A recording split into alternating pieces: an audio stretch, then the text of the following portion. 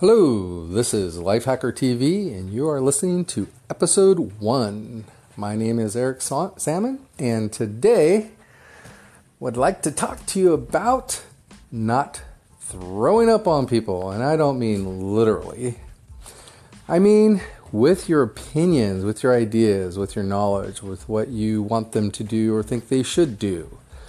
One of the things that a lot of us deal with social media and things as such is we place our opinions on other people a lot of times, or we place our own opinion out there and somebody just throws up all over us.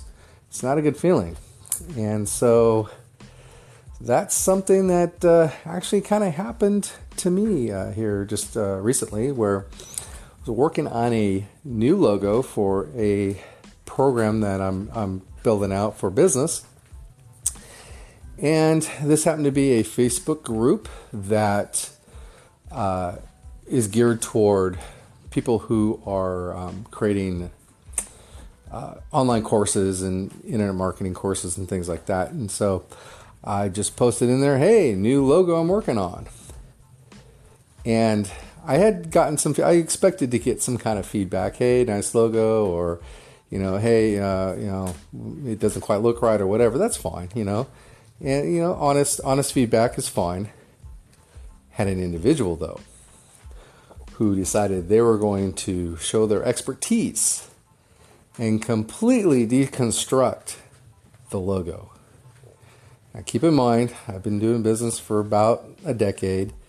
I've been a business coach, business consultant, helped many startups, fully understand marketing and branding and such, and I've done some of my own research and not creating this logo out of ignorance, but out of this is a first draft. Hey, I was really posting it in the group to be more of an inspiration, just to, and again, maybe some nice feedback. And that's usually why we post in social media anyway, right? We're looking for some kind of feedback, but we're not actually looking for someone to tell us what to do, right? So, or unless you are and you state, hey, can somebody help me out? I'm having problems with this logo. I could totally understand the kind of response that I got from this individual. So they went ahead and just like, oh, the font's wrong and the logo is wrong and this is wrong and this is how it should be done and blah, blah, blah. And I said, oh, I appreciate your feedback, and even decided, okay, you know what? I hear what you're saying about the font, so I went ahead and changed up the font to a suggestion they suggested. And he said, how about this logo? And then they continued to just tear it apart. And I was like, okay, well, that's enough of that. I just really stopped responding to that person. I don't want to waste my time with that kind of person, nor my energy and things like that. And so what I'm kind of getting at here in this episode is, where are we spending our time? Where are the things in our life that we can hack? Well, that's an area I can just hack that person out, right? So becoming that life hacker. I'm going to hack out those areas of life that aren't serving me, serving you, right? What are those areas that can benefit from a change, right? How can we make things better? How do we hack our lives in such a way that things are better?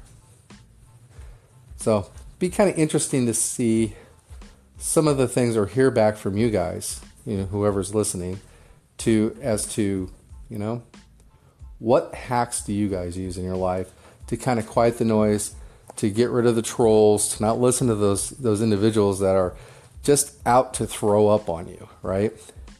Now, took the same logo, posted it in a content creators group on Facebook.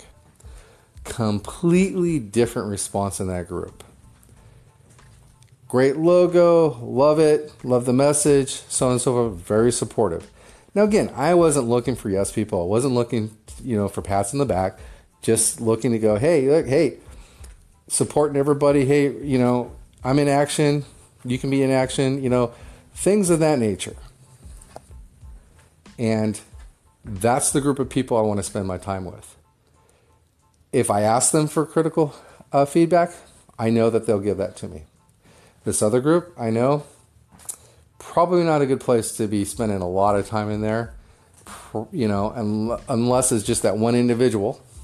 And again, I'll probably have to spend more time in that group to see if it's just that one individual or if it's kind of a group mindset. But in the content creators group, great mindset, great attitude. Everyone's there to support each other and help each other. Now, I'm sure this other person thought they were being helpful.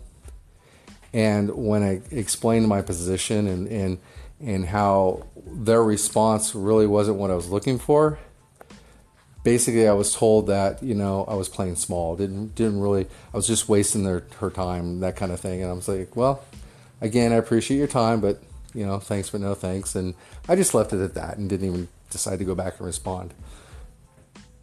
Just not responding speaks volumes. Not even dealing with those type of people speaks volumes. Your ability to respond to people. I often talk to clients who are having difficulties, and they'll tell me about something somebody did or said to them, something that hurt their feelings, or something they did something that wasn't quite right. And I'll ask them, well, what was your responsibility in that? And they kind of pause and go, well, what do you mean? Well, what was your ability to respond to that individual or that situation?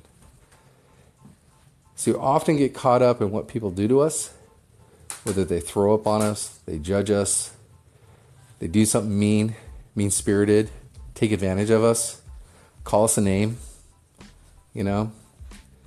What's your responsibility?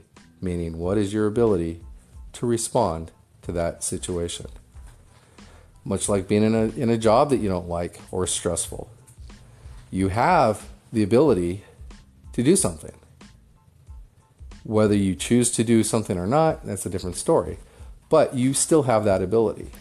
So, life hack number 1, what is your ability to respond? What is your responsibility in that situation? All right, this has been episode 1, Eric Salmon. Have a great day. Let your light shine. Bye-bye.